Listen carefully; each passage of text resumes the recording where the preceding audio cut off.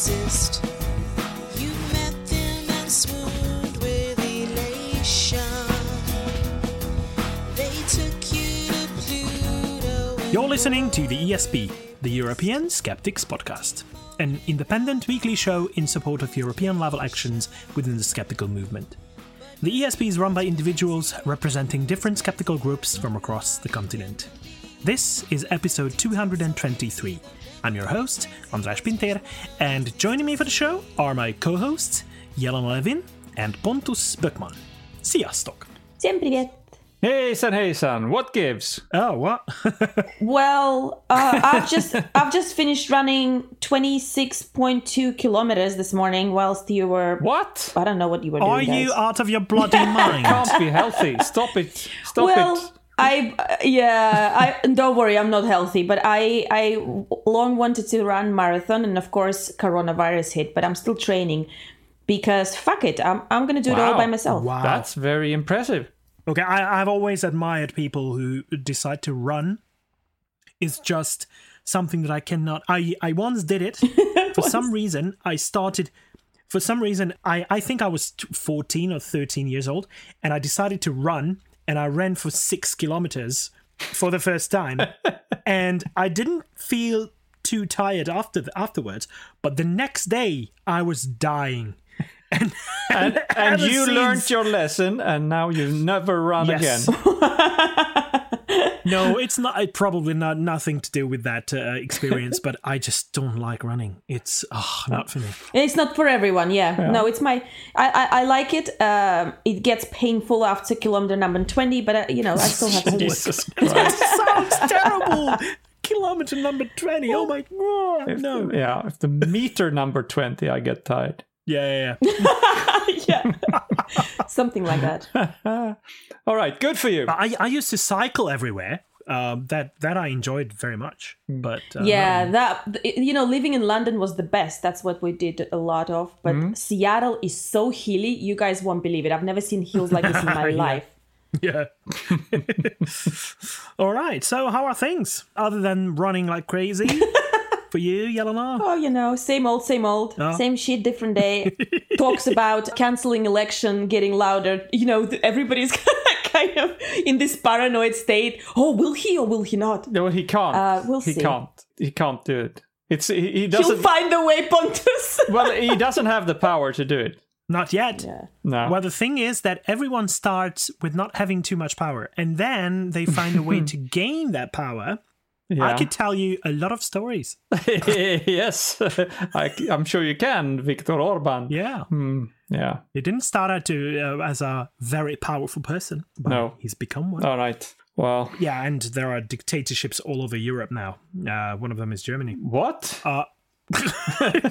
According to some, it's turning to a dictatorship because they tell people what to do. Oh, no. And the new thing seems to be conspiracy theories, actually. Mm-hmm. But obviously, in times of crisis, there are much more prevalent things like conspiracy theories than in peacetime. But it's concerning, I think. Yeah.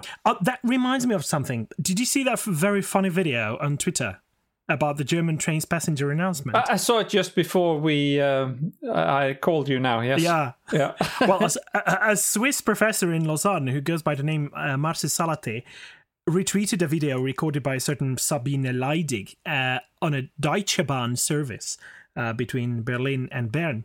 And he was kind enough to add an English commentary, so this is how I came across it.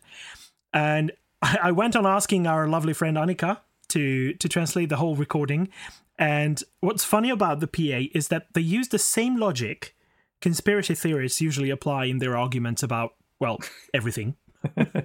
So, let me read you Annika's translation of the passenger announcement. I think it's hilarious. Sure. Blah, blah, blah. You can buy masks in our onboard bistro in coach number 25.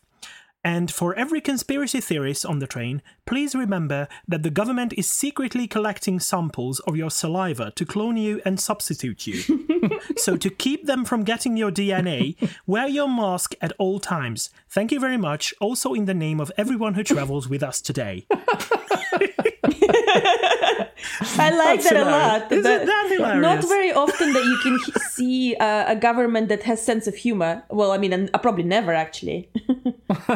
Well, I don't think it has anything to do with the government. I think it's just Deutsche Bahn or even Okay, well, or you know, the public service. that one train conductor probably.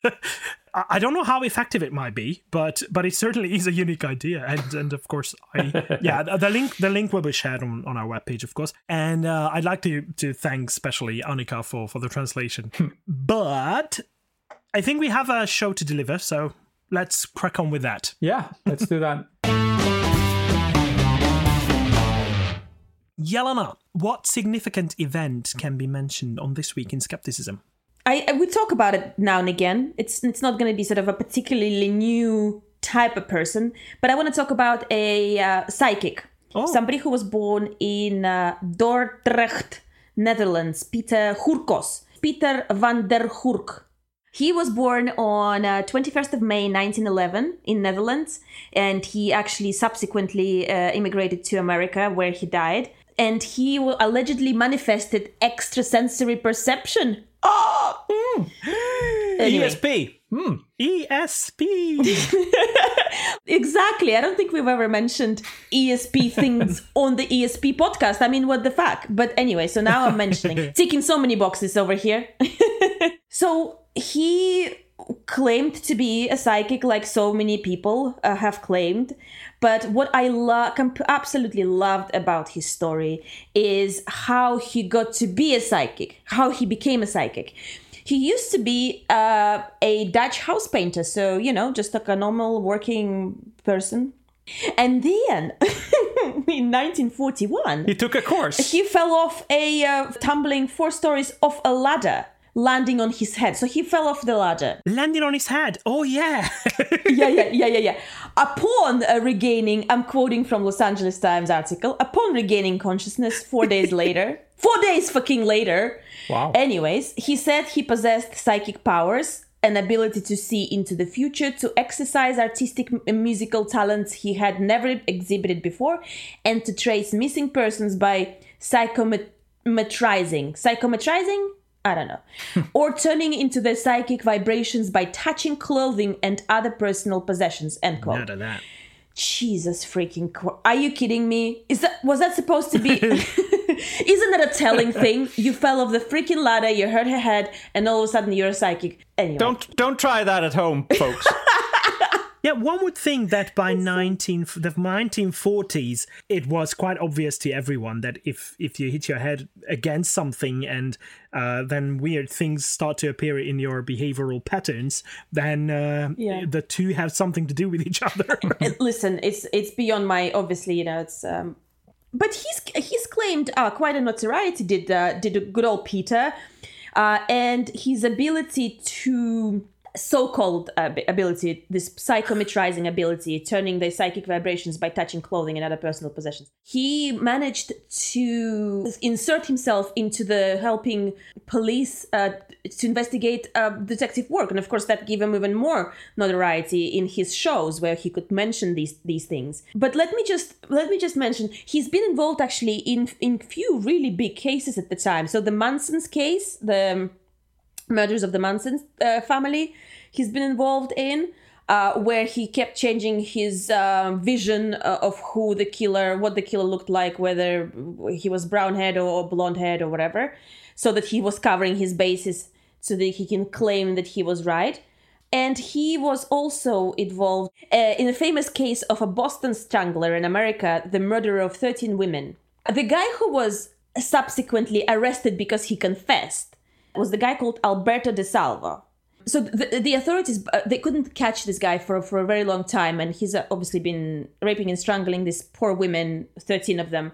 And so they got so desperate, they employed Peter Hurkos as the psychic to help them. I don't have the exact description of that he given to the police, but what was established later, none of the descriptions he provided in his psychic visions to the police matched to anything that Albert de Salvo ended up being. Well, so you know what he did? What Peter did? But he still took credit, right? No. He did even one better than this. He said, well, Albert de Salvo is not the killer.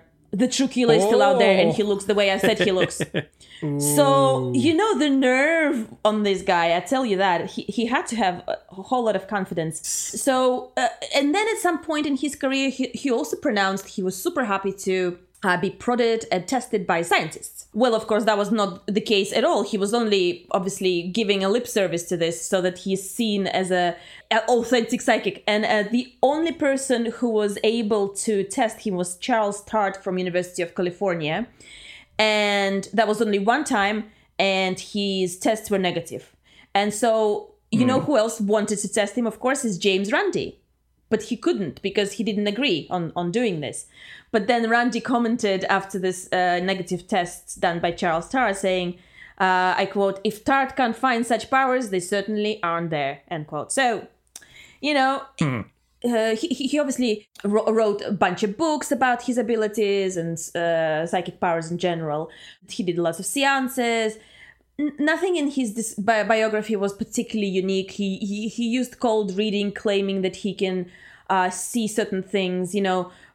Starting his seances with something very, very general, like, "Oh, there was an operation," and then if the person doesn't react, he goes, "A long time ago, a very long time." So he can just keep. It's not original. It's not. I'm not entertained, and it's just the fact that he fallen off the ladder and fitted our dateline would kind of entertain me a little bit, and I thought it will entertain you too. So there we go. There we go. Do you know anything about his name change? Why did he change his name? Well, I wonder if when he moved, he initially moved to America to do some psychic research. He was actually invited there. I wonder if when he moved there and then subsequently became a citizen, he changed it then. I don't know. Yeah. It doesn't say. To a name that sounds very funny to me, or Lucas is very funny to me, because I cannot help but read it in Hungarian because it kind of makes sense in Hungarian, hurkos, and it means looped, or something with loops. So if I make loopy out of it, then it makes a lot of sense. I think so. I think so. We shall conclude on that. It is a bit loopy, I would say. Yeah. All right. Thank you very much, Jelena. All right. That was a good one. Finally, an ESP story on the ESP. It took only 223 episodes. Somewhat related, yeah. Well, there are a lot of extrasensory and sensory perceptions going on in the Catholic Church. So I think, Pontus, it's time for you to poke the Pope. Yes, finally. Had to give it a miss last week, so we have quite a few things to talk about the Catholic Church now. And the first thing is about a guy that are beginning to be a well-known character for our regular listeners. This is Cardinal Robert Sarah, the Cardinal from Guinea in West Africa. He was the guy who authored the book earlier this year together with Benedict XVI. This was the book that celebrated celibacy and which some assume led to that Pope Francis didn't support the proposed relaxed rules regarding celibacy in the Amazon. Now, it seems that Robert Sarah is challenging Francis again, this time by signing a petition. You may recall that the Italian bishops have voiced their opposition towards the quarantine rules. And this petition is written by the Archbishop of Italy, Carlo Maria Vigano, who in 2013 called for Francis to resign. So this is an old enemy of Francis who wrote this petition. And the petition says that the quarantine imposed around the world is a pretext to control people through panic and deprive them of fundamental freedoms, including freedom of worship. But the plot thickens. Sarah went out on Twitter the following day and claimed that he had not signed it after all, which leaves everybody very confused. But it's part of the intrigues of the opposition to Francis, and I'm sure we haven't heard the last of it. But it's interesting because Cardinal Sarah is viewed as one of the top 10 candidates to be Francis' successor eventually. And if so, he would be the first non-white pope ever. He is also known to be in cahoots with Benedict XVI.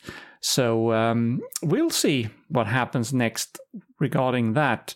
The next item I have is a new authorized biography about Benedict, which has been published in Germany by a person very close to him. It's a journalist called Peter Seewald. And I obviously haven't read it since it's in German, but apparently it is a real treasure. It contains Benedict's view that the Catholic Church is threatened by worldwide dictatorship of seemingly humanist ideologies. He cited same-sex marriage, abortion, and the creation of humans in the laboratory, whatever that is. He's also very upset. This is Benedict. He's very upset about the LGBT movement and especially gay weddings, which is an invention by the Antichrist. Here's a quote. 100 years ago, everybody would have considered it to be absurd to speak of homosexual marriage. Today, one is being excommunicated by the society if one opposes it. Yes, that's progress, old man. And there's also allegations. Long overdue. Yeah. There's also allegations in the book that his opponents have tried to silence him. Poor old Popey. And this is still an authorized biography, so we should assume that he still stands for those views. And by the way, this is the guy who said when he resigned as a pope that he would be, quote, invisible to the world, unquote, after his retirement, but not so much. More and more, I think Benedict is getting to be a headache for Francis. And one more thing that Francis will have to deal with somehow. Yeah. So that's one thing. I have a few more things since it's been a couple of weeks. The next news is about Cardinal Pell, and the scandal keeps delivering. A report from 2017 that has been kept confidential, not to influence the trial against Pell, has now been made available. And it proves that, just like we knew all along, that Pell absolutely knew, without a doubt, that he was covering up sex abuse and protecting sex abusers when he was involved in reassigning pedophiles in the church. Among them, Gerald Ridsdale, described as Australia's worst pedophile priest ever.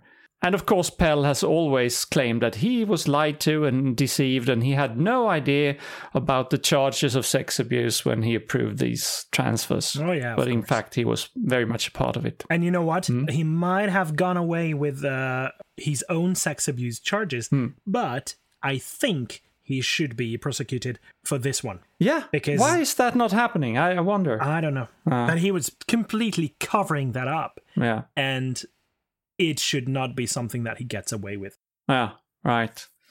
I fully agree. So, one last thing here, closer to Francis himself, because COVID-19, it seems, is bad for business. And not just for secular business, but also for the Catholic Church. The Holy See, which of course is the heart of the Catholic Church, is now expected to make a loss of about 160 million euro in 2020 due to reduction in donations. And poor things. Yeah, no money. It's a combination, of course, of people having less money to spend, to give to the Catholic Church, but it's also because of the fact that we have talked about earlier, and that is that Peter's Pence, the big donation fund, has been used in the past to cover expenses within the administration of the Holy See instead of going to the poor as advertised. So that, of course, means people are not as inclined to give. And this loss now of 160 million euro means that the Holy See have lost half of its budgeted income for 2020. Could it be that because when you're exposed for stealing money from the poor, plus not being able to do anything to help everybody against the big plague, people are not so inclined to send you money anymore? Yeah. They probably just have figured out that there are much more important things to spend that money on. Yeah. This is all a fraud, people. Yeah. Catholic Church is a fraud. You know what? I do have a feeling that they still won't go bankrupt just yet. Oh, they have coffers to dig into if needed, but still. Yeah. They will survive for long. And I'm pretty sure that the Vatican is one of those countries that could do without that income for a long, long time, even years. Not many countries can tell that about themselves. All right. Well, thank you very much, Pontus.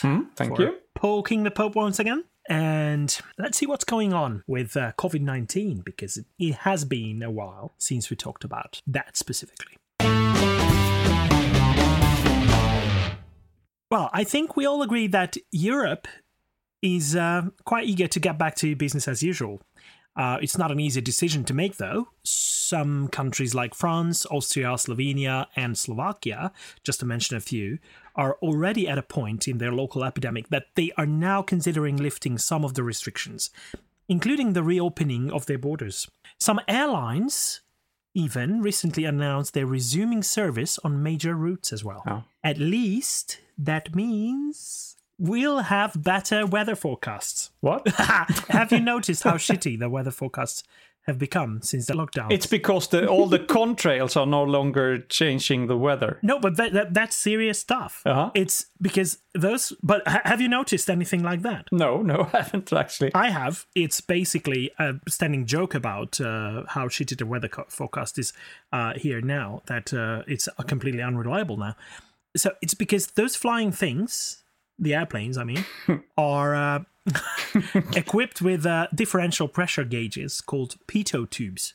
And because usually there are thousands of them up in the air of these airplanes, at any one moment, they provide the most important indication of high altitude winds that determine the movement of clouds, among many other factors. Obviously, it's not the only way as to provide a weather forecast, as there are satellite and radar images and lots of different measurements as well on the ground, for example. And some weather balloons can be sent up, but it's quite limited compared to all the airplanes that are usually up in the air. How interesting. I had no idea about this. Yeah, it's fascinating, I think. So it's crucial for accurate weather forecasts. So pollution will be back to normal, unfortunately, but at least weather forecasts too.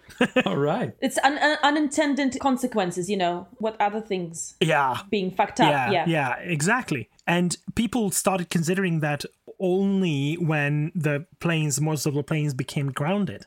And they noticed that they don't have enough data to predict the weather as accurately as they used to. But going back to the fact that countries are opening up, Slovenia was the first couple of days ago to announce that the health crisis in their country is now over. So the first steps are being made to return back to their normal lives or something like that. Because everywhere we are being reminded that a relapse, a second wave, or however you want to call it, is imminent, and we should all be ready for it. So we need to be careful, we need to take all the precautions we can, and try to avoid contact with other people if possible. And it is definitely so until a viable vaccine is available to all. But when that happens is the question of the century. And the amount of science that goes into that is mind-blowing. But there are countries where some weird stuff is going on. One example is the Czech Republic, where not everyone agrees it's the right people overseeing the research. Our listener, Pavel, who's also the only currently active Czech Wikipedia editor in Susan's Guerrilla Skeptics team, sent this to us on Twitter. Thanks for that, by the way. And I also contacted Claire to clear up a few things. So, it seems like the team assembled to find a cheap and quickly available vaccine for the Czech Republic and the Czech people within a few months, which I have to say is an unrealistic goal in and of itself, is set out to develop that vaccine independently from international research. At first they said the researchers would do this in their own free time for free, but then a few dozen million Czech crowns were reported to have been allocated to the project. But as the Czech Learned Society pointed out, this is a ridiculous attempt to pull on the nationalistic strings, built on the great achievements of Czechoslovakian researchers back in the day in developing vaccines against common diseases. And they also mentioned how unrealistic it is to find a cure with limited resources available in a small country in the middle of Europe, while on the same day as the launch of the project was announced, the report came out that the European Union had allocated a sum of 7.4 billion euros to vaccine research. Some competition there. I would say so. It's a little bit more realistic when it comes to large-scale research projects and funding them, because research is not cheap. It's not. It doesn't come in your free time, and definitely not within such a short amount of time. But the fund doesn't stop there. Health Minister Adam Wojtek and Vera Adamkova, who's the head of the Institute of Clinical and Experimental Medicine, one of the 3 institutions involved in the project, they rejected these criticisms and said that everyone is free to conduct their own research, so shut up. Well, yeah, dummy, but science is done best when we join efforts. It's an international endeavor, and there is a reason for that. Part of it is finance and financial difficulties that you may encounter. And the other thing is that the expertise that you can gather by an international collaboration is much better. It's a much higher level of research that you can conduct. But they seem to know better, these Czech politicians. Well, if they succeed, I'm the first to congratulate them. That's great. Well, but the problem is it seems to be a bit of a trademark for the Babiš administration, especially when it comes to healthcare. Okay. This is why they got the Golden Boulder Award from the Czech skeptic organization Sisyphus. Oh, did they? In 2018 for, and I quote, blabbering and spreading stupidity in health and science. So it was her and the Prime Minister, among others. Important fact, before getting the prestigious award for idiots, Vera Adamkova had self-identified as a homeopath. Cherry on top. No surprise there. So, no wonder she talks rubbish, but what is she doing leading a research team to develop vaccines? A bit of a mystery there. Anyhow, research is definitely going on with massive resources allocated to it worldwide. So, when it comes to possible future restrictions, the problem is that rules are already causing a lot of trouble, because people feel their human rights are being violated by the restrictions in place. So it won't be easy to convince them that in the not too distant future, new rules might be implemented. Lots of people cry dictatorship and claim that this whole thing is about controlling the crowds. These people fail to see how difficult it was to control the crowds in some countries, when the most important thing to do would have been to stay the fuck home. Never mind that. Once a conspiracy found its way into someone's head, it's not easy to draw it out. This is why countering content like the pseudo-documentary Plandemic, featuring a former researcher turned conspiracy theorist Judy Mikovic, is a hard nut to crack.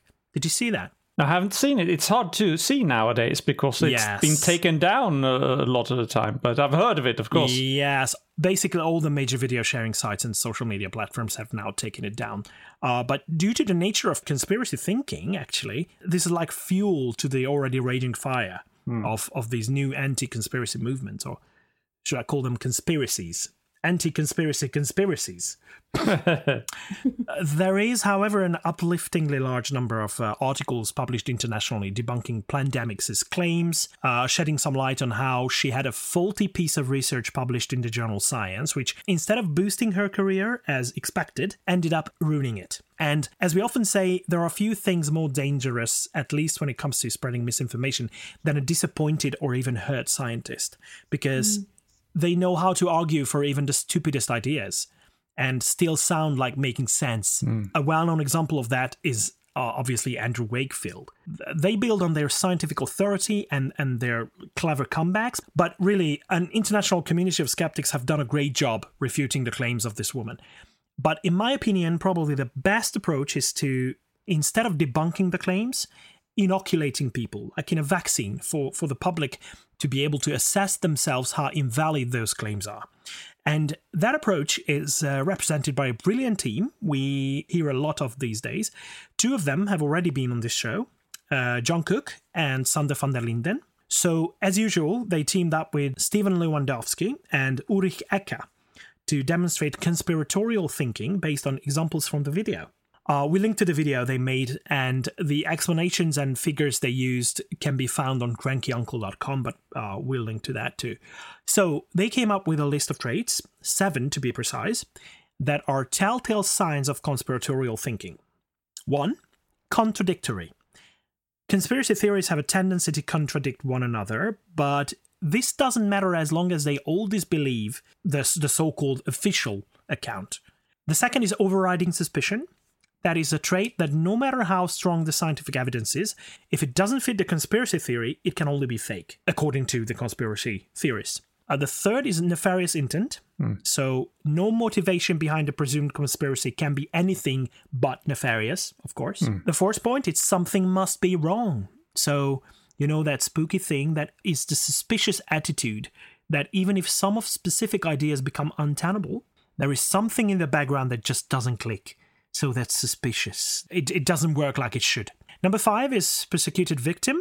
Someone got hurt. In this case, it's Judy Mikovic. And it doesn't matter that it's only their pride. This is how they pose as victims of the system. And organized persecution is what's going on. The 6th is immune to evidence, as they call it. So obviously, anything that counters their beliefs is part of the conspiracy. That's obvious. And the 7th is reinterpreting randomness.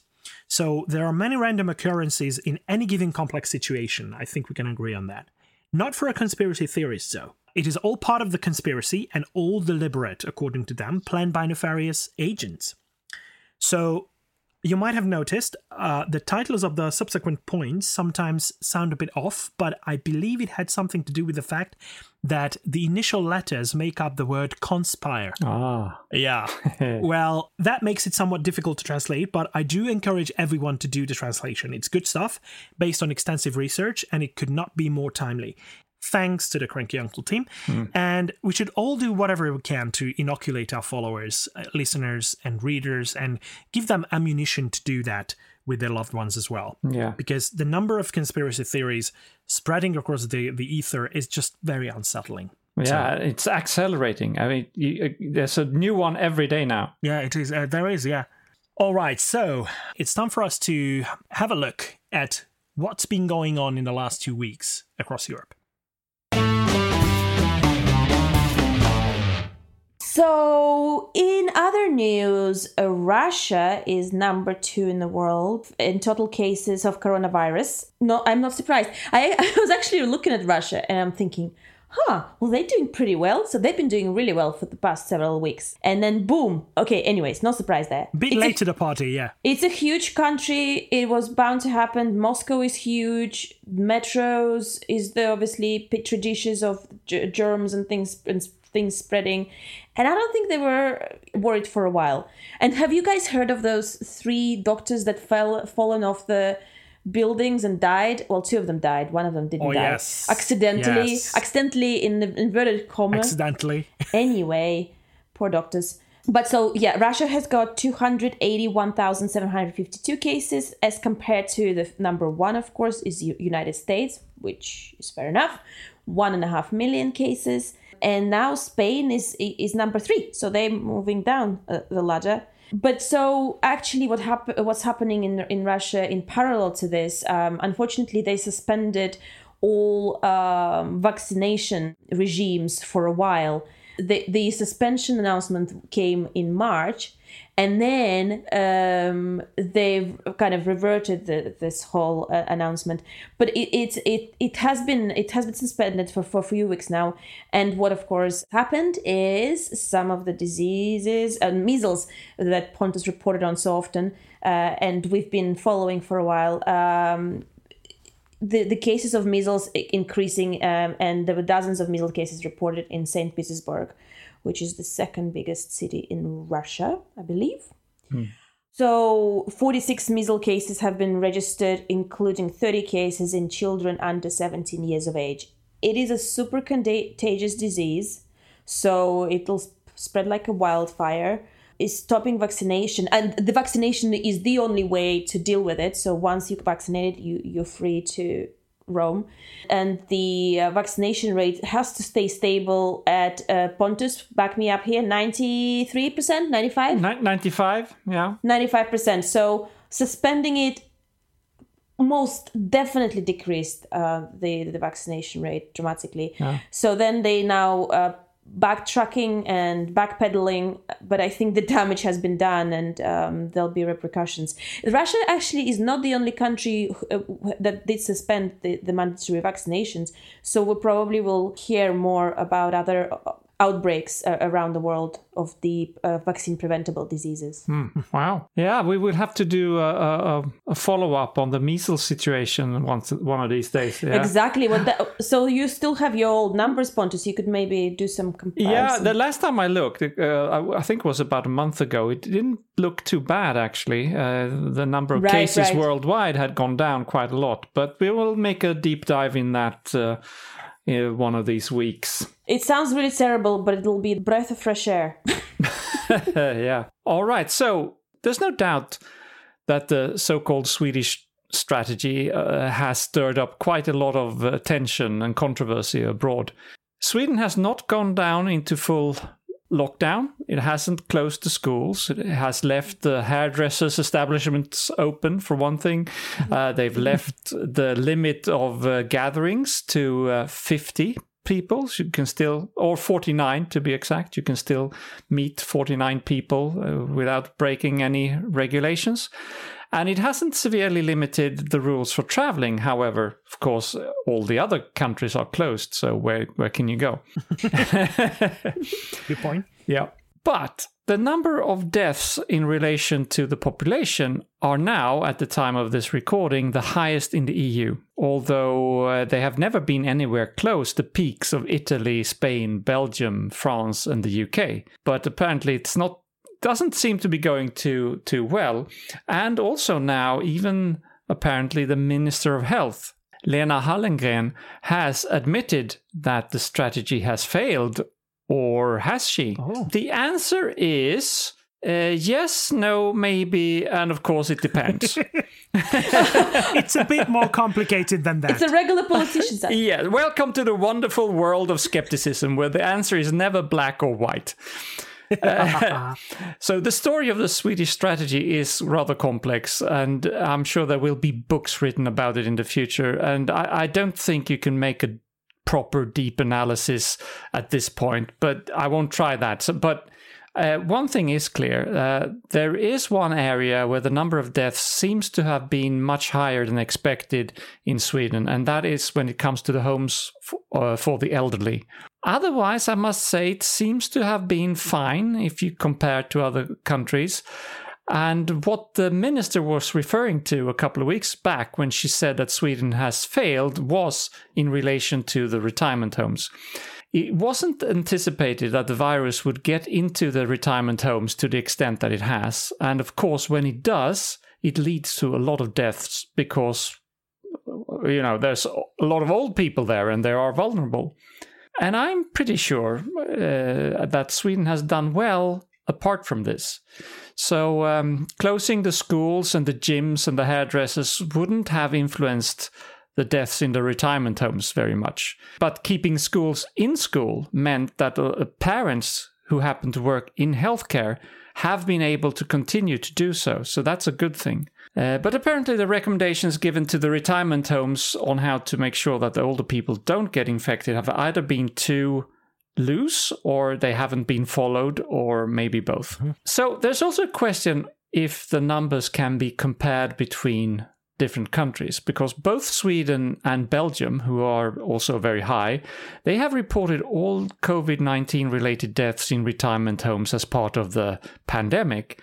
Other countries has chosen not to do so at all, and in other countries it's been up to the physician to classify if a certain death of a person is, if you take a person who has both COVID and another underlying disease and then dies, did that person die from COVID or from the other disease? It depends how you look at it. Yeah. So if you don't have clear rules for how you should report it, it's up to each doctor to decide how to do that. Yeah. But if we go back to the implied question, if the politicians in Sweden has failed, that's also complex because the role of Swedish politicians is a bit different than in many other countries.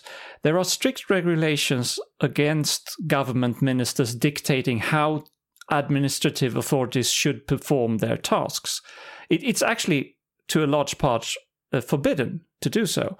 The role of the government and the parliament is to make sure that there are enough resources, but not to specify too much how services are actually performed. That's for the experts to decide in Sweden. But what does it mean when the health minister, Lena Hallengren, says that we, quote unquote, have failed to protect the elderly? And that is what she said. She didn't say the total strategy had failed. What she meant was that she was very unhappy with the outcome in the retirement homes. It was worse than expected.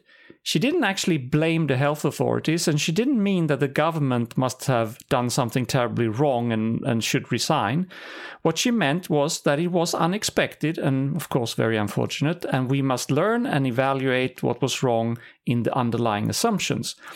And I understand how this is maybe perceived differently abroad. In Sweden, we are actually used to politicians admitting to that things are not perfect, and we don't take that as they have to resign everybody immediately. It's quite It's actually quite a good thing that they are allowed to say, "Hey, this wasn't quite good. We have to do better, and we will change this and this and this."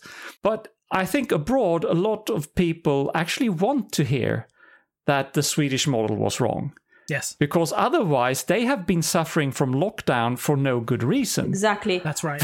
That's a terrible thought. And in the future, when all this is over, we will have future analysis. We will know if Sweden was wrong or right in its approach in certain aspects. But I think it's too early to tell. And I think it's a good thing with Sweden, if I may defend it for a second. Whether the strategy failed or not, it wasn't because unqualified politicians messed things up. It was because the best experts that we had in the land failed to do the right thing. And I'd rather still want to put my bet on the best experts in the land than on opportunist politicians who don't know what the fuck they're doing. Yeah, and I absolutely agree with you, Pontus. Unfortunately, the Swedish model has been hijacked by some of the radical right in America to say, hey, look at this, Sweden is doing okay. Yes, but not even only in America, all across Europe. It's been misrepresented. And I have to say that not only for right-wing populist media outlets do that. I found a couple of the left-wing media outlets making the mistake as well. In their defense, I have to say that when they realized that it was a mistake, then they corrected it. So they corrected it into the health minister only claiming that defending the elderly people in care homes against the virus has failed or didn't go as planned. But at first it really sounded like, oh yeah, we failed. Yeah. But Pontus, have you heard anything about, or anyone expressing this openly, that the strategy is to kind of get some sort of a herd immunity in Sweden where enough people had it so that the country can kind of function normal, etc.? No, actually, that's a bit confusing because the health authorities are denying that they are going for herd immunity. They are saying we are just going to flatten the curve as much as we can without hurting the public community too much. So that but it makes sense. Walking a balancing. Yeah. It makes sense because we still don't know for sure if there is an acquired immunity by going through the illness. Yeah. So it's still up for debate and it's still not clear whether it happens. No. So we cannot build on that, obviously. We cannot build on something that we have no idea about. But I probably will sound a bit sentimental, but if I were a Swedish person right now, I would be very proud to be Swedish. Well, yeah. Well, you can join us, I guess. I mean, come on Sweden. over. You know what? I wouldn't think of it too much if the opportunity presented itself. Well, but do it quickly because sooner or later we're going to throw Hungary out of the EU and you can't move to Sweden. I know.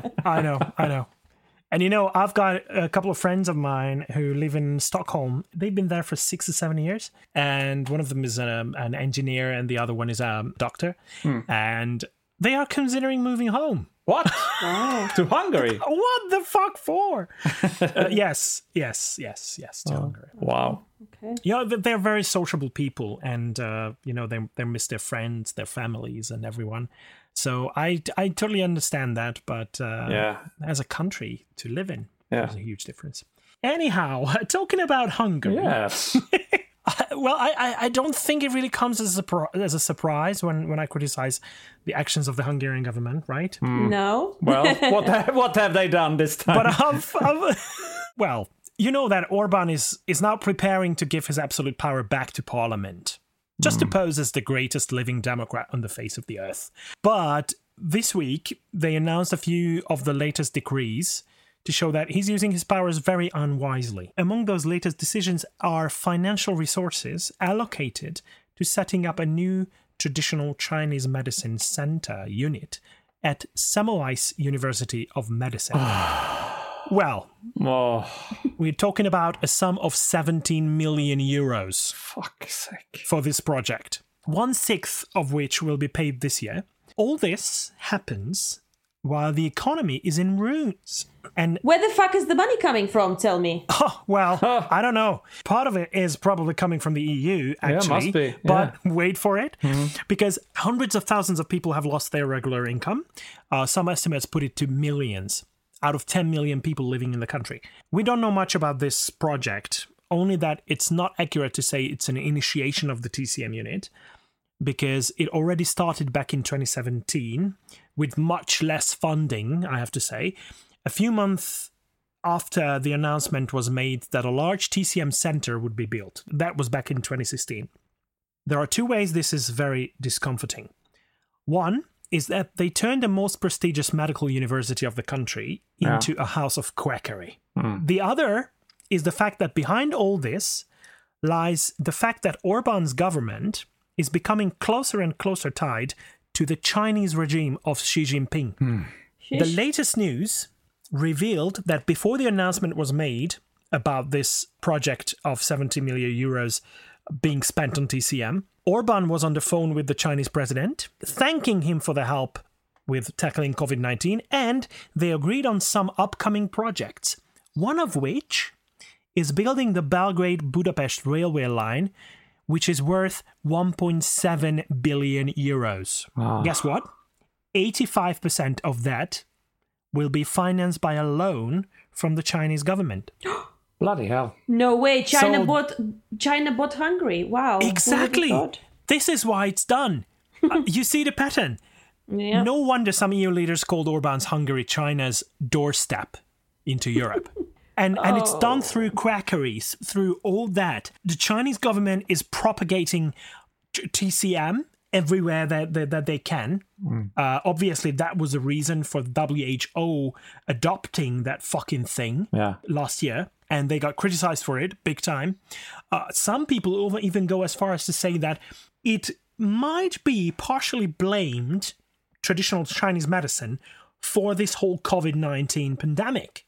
Not directly, and it's more like speculation, but I don't think it's too far-fetched.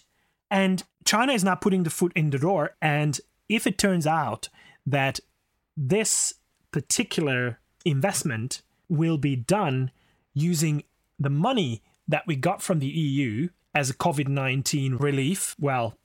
Better start learning Chinese, all I'm saying. Yes. Yeah. Yes. So that's very discomforting. Yeah, it's not a good time to live in Hungary right now for a skeptic. I said, come on over. Okay.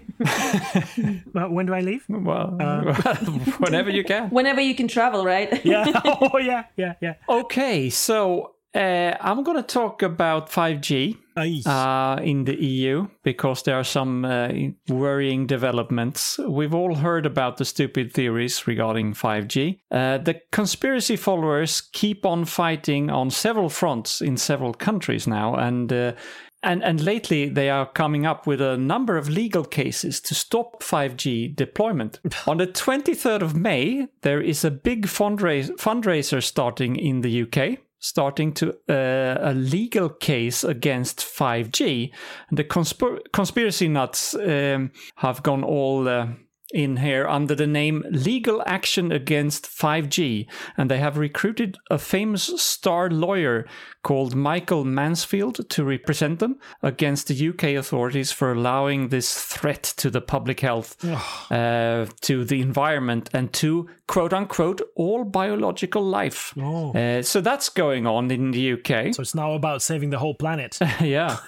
In the Netherlands, a group calling itself Stop 5G NL on the 4th of May went to court in an effort to stop the nationwide rollout of 5G there.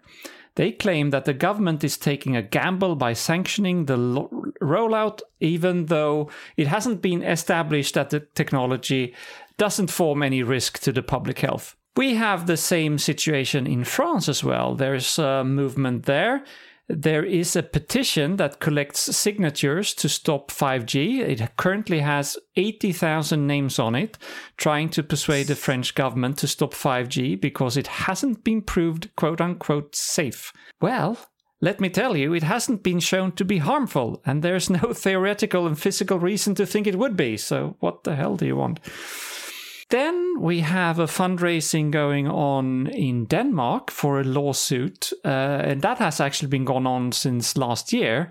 Very similar to the others. They're going to sue the government for rolling out 5G. And in Norway, just last Saturday, an organization calling itself the People's Radiation Protection took out full-page ads in several newspapers calling for a stop for all wireless communication altogether, not just 5G. Oh, wow. Saying that the science is saying that it is not safe. So it's really important right now that we try to meet all of these actions from the anti-5G people, because they are really mobilizing, and it's all fear-mongering about what they perceive as new, invisible, and something that is coming to them without their control. I'm a bit worried. This Michael Mansfield guy looks very impressive. Yes. Mm-hmm. He's got some very famous cases. So very much so. The Mohammed Al Fayed in the inquest into the death of his son, Dodi Al Fayed, Diana, Princess of Wales. Yeah. There's all sorts of things. He's a real catch for the 5G conspiracy nuts. Why did he agree to this? Yeah, I don't know. But the thing is that when things are new and invisible and you can't control it, it makes it very scary. So I can understand people being worried if they don't understand the science behind it. The problem is it's so easy for them to claim that it must be proven safe first, because it can't be done scientifically. You can't prove a negative. You can't prove that something doesn't exist. In this case, the danger exists. You can't prove that unicorns does not exist. You can only say that we haven't seen them yet. Maybe there are somewhere. And this is the same argument. We haven't seen any danger from 5G or other non-ionizing radio waves. Yeah. Science therefore concludes that it's safe. But the other side says, but you haven't proved that it's safe. No, but there are no well-controlled tests that have found any danger with it either. So what do you want us to do? Yeah, and it's not plausible that it causes any harm. We know for a fact that there are certain frequencies that can cause harm through heating water-containing tissue, because that's the absorption frequency of water. This is the general principle that microwave ovens are based on. Yes. But that's like it. So up until we reach the ionizing radiation, which is several orders of magnitude larger frequencies than we're talking about. Yes. But we are patent-seeking animals. But that patent-seeking can go wrong very easily because we misrepresent and misinterpret the patents. And I think one of the funniest examples is that Alex Snopp at Forbes found a very exciting thing, and that is when in the 1890s there was the first large-scale modern influenza pandemic happened, possibly originating from Russia. And it was called the Russian flu for that reason. And some people claimed racist? that there was a New York Herald ran an item, and it was suggesting that the electric light was causing the global influenza outbreak because it was more widespread in the places where electricity was already installed. But the causal relationship is different. So we saw the patterns. Yeah, electricity is here, flu is coming. There might have to be a connection. We forget, those people forgot that the places where electricity was first installed were the places with the largest population density, which predetermines susceptibility to the pandemic, right? So it's just amazing how we think and how wrong we can be about these things, and how crazy people can get when they believe something. All right, let's talk about magic. Why not? Instead of science, silly magical thinking, let's do real magic. Not too long ago, we reported on the announcement of the Good Magic Awards. It is a joint initiative with Richard Wiseman and the Good Thinking Society to recognize the educational value that magic can hold by fostering an understanding of science and mathematics and help develop critical thinking. Now, the winners have now been announced. 2 winners have been chosen by the judging panel to receive the awards worth £1,000 each. Megan Swan, who's the current vice president of the Magic Circle, and she uses magical shows to promote environmental issues, which is quite a unique thing, I believe. But organizations were allowed to apply as well, and the other awardee was Breathe Arts Health Research, that runs creative educational programs in healthcare and community settings. They help children with hemiplegia, which is when one side of your body is paralyzed. And they help them by teaching them a few magic tricks to improve their motor skills and boost their confidence, which is the loveliest thing. Yeah, that's really sweet. Yeah. And they also run Breathe Magic camps every year. So that's all amazing stuff. Congratulations on this well-deserved award to both awardees. And I hope that it will help them continue their important work. And hats off to Richard Wiseman and the Good Thinking Society as well for starting this award. I hope it becomes a regular thing. Here. Yeah. Goodly. In conversion therapy news, Germany... Conversion therapy news. Are we in the business of conversion therapy? I know, right? As of late. Okay. In our usual segment of conversion therapy. For those who don't know what conversion therapy is, it's when religious organizations offer courses for gay people who are attracted to same-sex people to go through the course and convert themselves back to being straight. Heavy stuff. I guess the underlying assumption is it's like a disease that that can be cured. And so they're curing it by the conversion therapy. So the Germany did a great thing recently. They banned the gay conversion therapy for minors. There were all sorts of dubious programs that claim to cure LGBT plus youths. And they've all been banned. And people who are found in violation of this law will be either fined 30,000 euros or sentenced up to 1 year in prison. Ooh. So hopefully that will deter them. Mm-hmm. Yeah. And their health minister, Jens Spahn, who is openly gay, said, and I quote, "Homosexuality is not an illness, therefore the term therapy is already misleading," end quote. Yeah. I agree. Yep. So also, as part of this, parents and guardians who force the children to undergo the said conversion therapy can also be charged for violating their duty of care. There was just a quick video interview with a guy who underwent conversion therapy when he was younger, voluntarily, because he was part of a church in Germany and he was very devout. And as he started going through the puberty and realizing that he likes men, he thought there's something wrong with me, and the church was offering the conversion therapy. So he went through this and then isolated himself from all of his gay friends. And of course, his love life didn't go anywhere because he wasn't attracted to women. And he actually almost reached the point of suicide. But, one thing that stopped him at the time was the fact that he couldn't, because he was a believer. And if you're a Christian and you commit suicide, you go to hell. And so But then anyway, so he overcome all that, and he was coming, he was talking to the press from the other side of like leaving the church and being fine with his sexuality.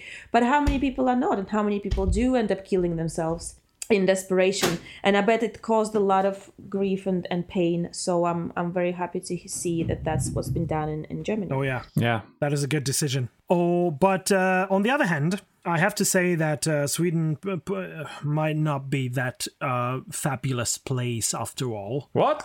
Don't say that. I just heard about it. Do you know what Transkolo is, Pontus? No. It's a camp that is...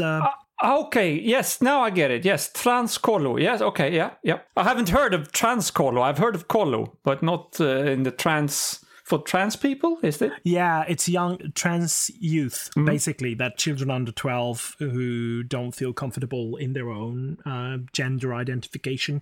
And this morning, I got into a terrible fight with a couple of idiots who shared a Hungarian website telling about Sweden being the capital of liberal craziness. I'm proud of it too. Because of this Transkolo thing. And they claim that they try to persuade children to become transgender. Fuck's sake. And I got furious. furious. That's just as hopeless as other conversion therapy. You can't. Yeah. And they claim that liberal child rearing is dangerous to the child's mental development. Yes. Right. Okay.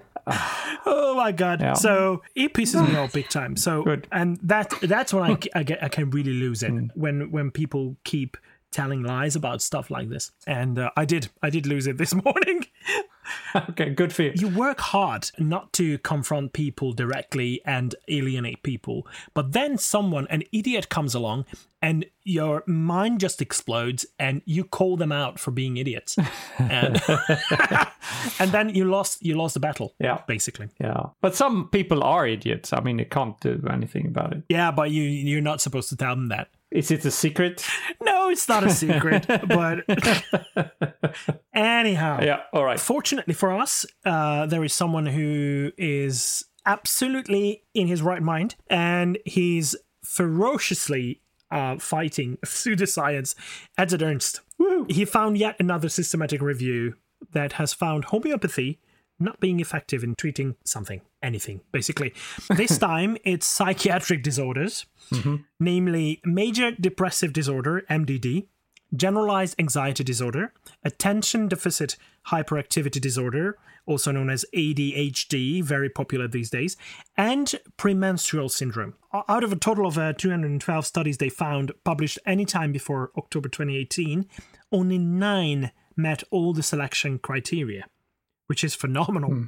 But it didn't have only to do with protocols. It had to do with the different disorders that they tried to assess the treatments for. They did the analysis and found a couple of weird things. Out of 9 selected trials, 8 showed signs of a high risk of bias, which is quite something. They found no difference in MDD and ADHD when compared to placebo, while they did find homeopathy to be more effective than fluoxetine in MDD and premenstrual syndrome. Now, fluoxetine is a widely used antidepressant, which is generally considered very effective, and that is rare among psychoactive drugs. Homeopathy doing better than that is suspicious at best.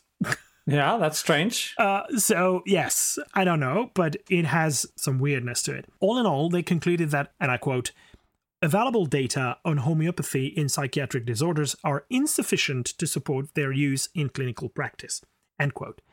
They also add that, therefore, they suggest clinicians refrain from recommending homeopathic remedies of ethical considerations until solid evidence to their efficacy becomes available. That will take some time, I think. Yes, and I would add that since there is mounting evidence that homeopathy does no better than placebo in studies with an acceptable rigorous protocol, we should just accept that homeopathy is no medicine. It is quackery and it should be avoided. Yes. And it shouldn't be researched any further because it's just a waste of time energy and money and everything. There's no point because there's no theoretical background that it could work.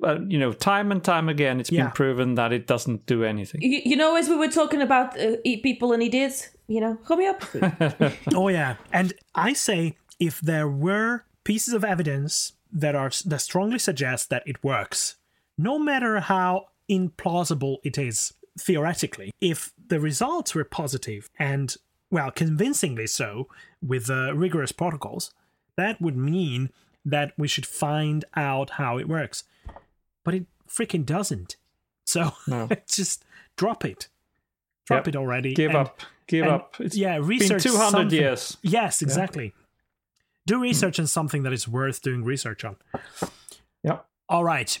So that is all of the news items that we wanted to share with you. Mind you that we've had them accumulating for 2 weeks. So I'm eager to find out who's been really wrong lately.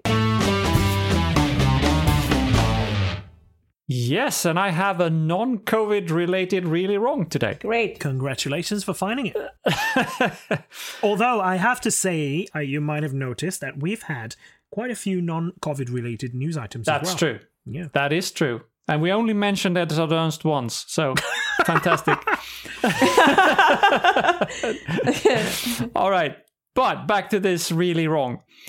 I have recently seen lots of spam regarding something called Mendy. Have you seen that too? Mendy? No. Mendy? What? Mendy? What's that? Mendi. No. No, it's a Swedish new product, but I think they're clearly aiming for a worldwide distribution of this product that I'll talk about. It's a wonderful new contraption that is running a fundraiser now to launch an electronic brain trainer. It is really great. The Kickstarter campaign has already received over $2 million. Ooh, good for them. Good for them. But what is it? You may wonder. What is it? Well, it's some dubious thing. Technically, it looks like some sort of electronic tiara. You wear it on your head, across your forehead, more specifically. And according to the hype, it is nothing less than, quote, the world's most powerful brain training product, end quote. What you do is you connect this device via Bluetooth to your smartphone, and if I understand it correctly, then you can control a specific app, a sort of a game with just your thoughts.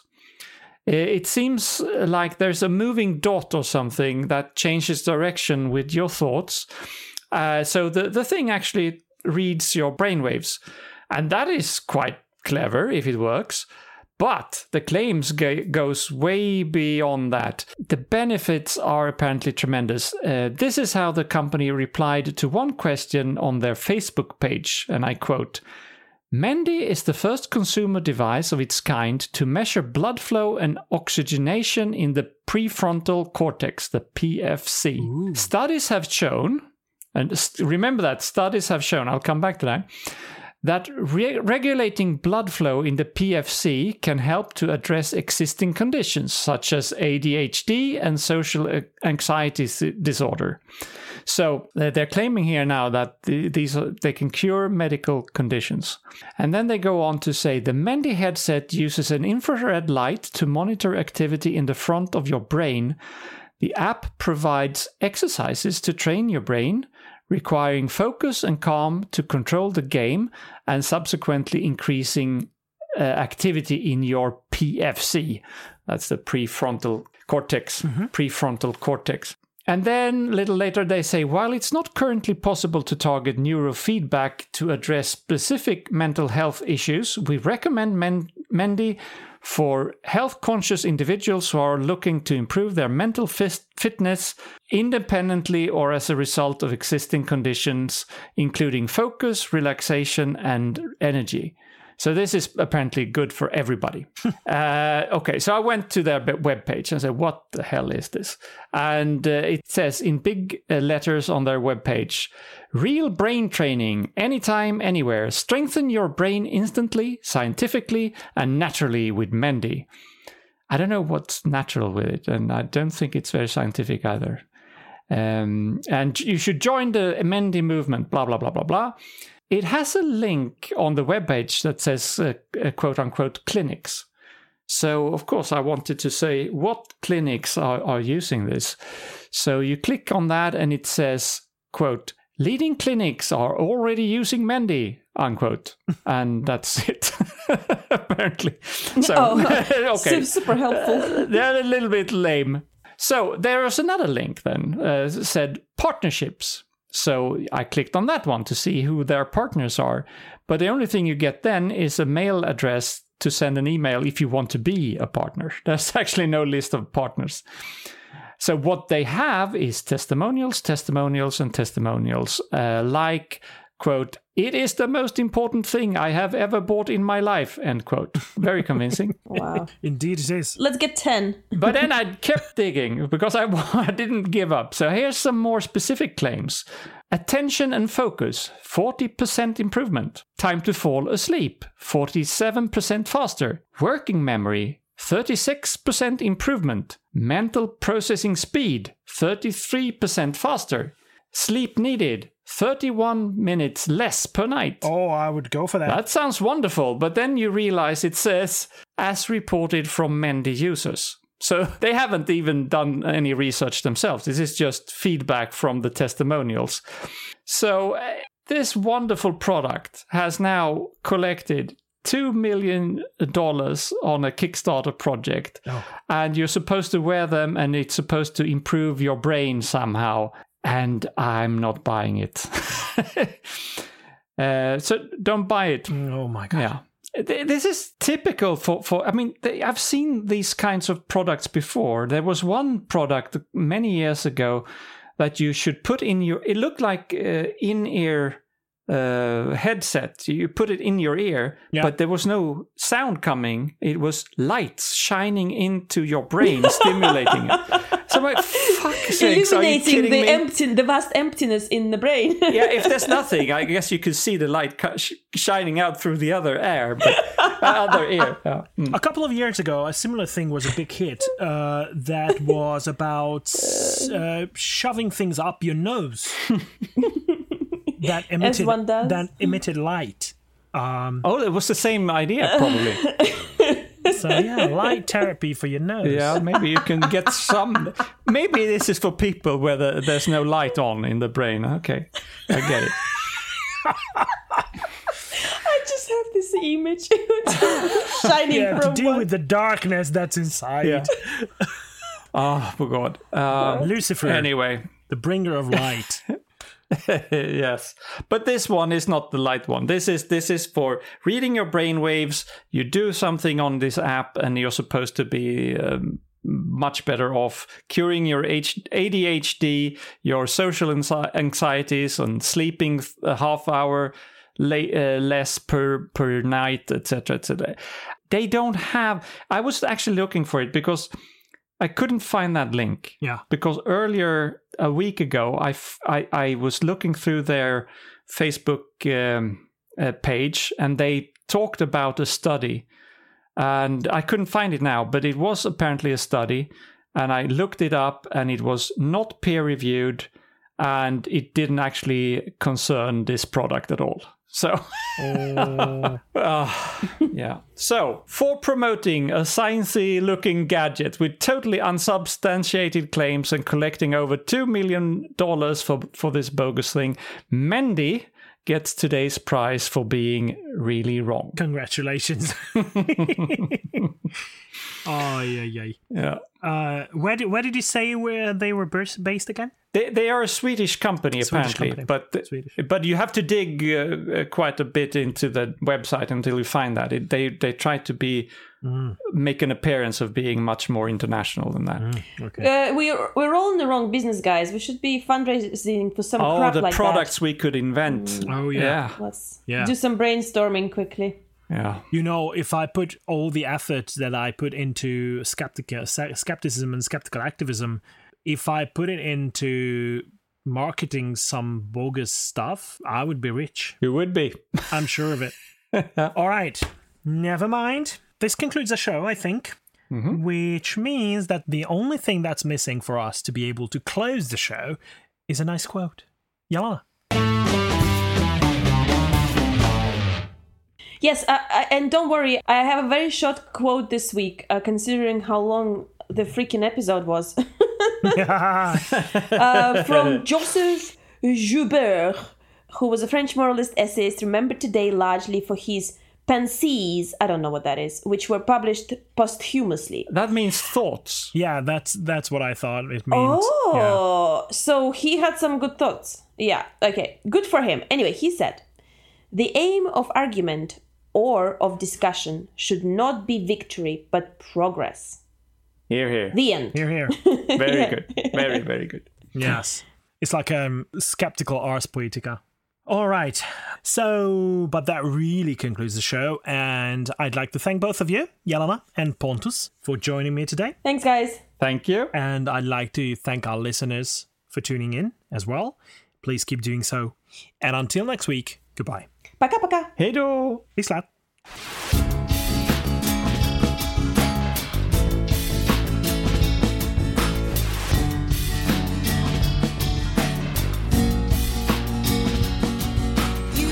This has been your ESP experience. The show is produced and recorded by TheESP.eu. Join us again next time, but until then, please send your feedback, comments, or death threats to info@theesp.eu. We would also love to hear your ideas and suggestions regarding future episodes, as well as news from your country of residence that might interest others across the continent.